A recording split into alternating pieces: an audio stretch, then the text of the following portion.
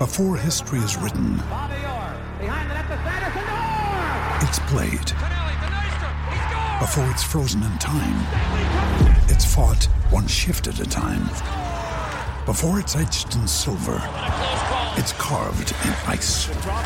What happens next will last forever. The Stanley Cup Final on ABC and ESPN Plus begins Saturday.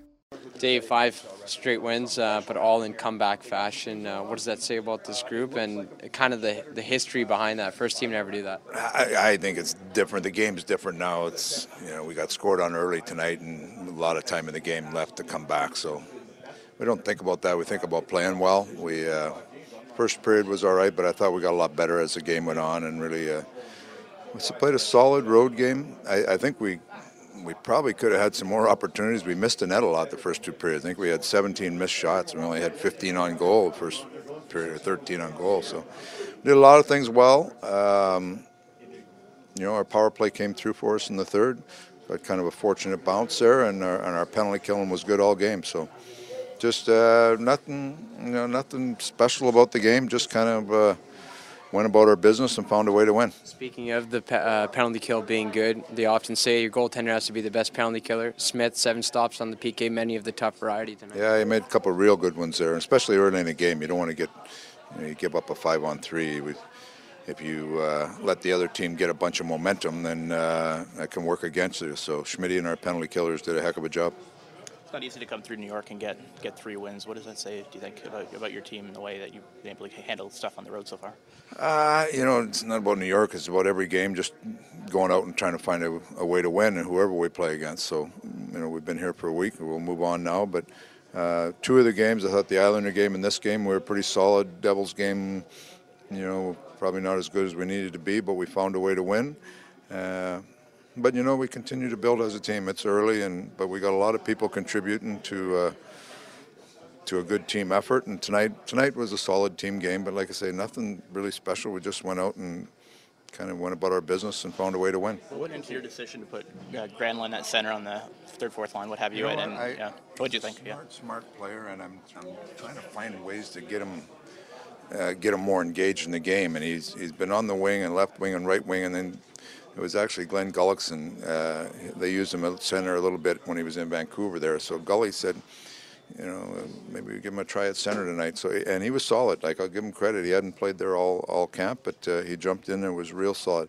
He's a smart player. He reads situations really well. So, we got Chase on and Archibald back in there, but Granlund at center was it worked out well. That's Glenn Gullickson called that one. What kind of lift game changer is it for the bench, for the team, when you get on a power play and you just can have a feeling that we might get one here, whereas sometimes you get a power play and you almost want to decline it, there are times. Yeah, I've been around only a short time, but there's no use declining many on her.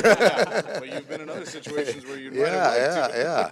No, you know what, those guys have been playing together, other than Nealers with them, but they've been playing together for a while, so they move the puck well, and they're obviously talented players. So you put players on the ice like that, and when you give them an advantage like that, a lot of times they can use that advantage to their favor. So it was a bit of a fluky goal tonight. We had a couple other looks there, but they came through again. You're tied for first overall. You're setting all these records at first team in history. That's exactly what everybody's saying. It doesn't sound like you have to get everybody's head in the proper space. No, we're fine. We got lots to work on our game rather than work on the standings. So we're all right. We're all right. And guys I give guys credit because we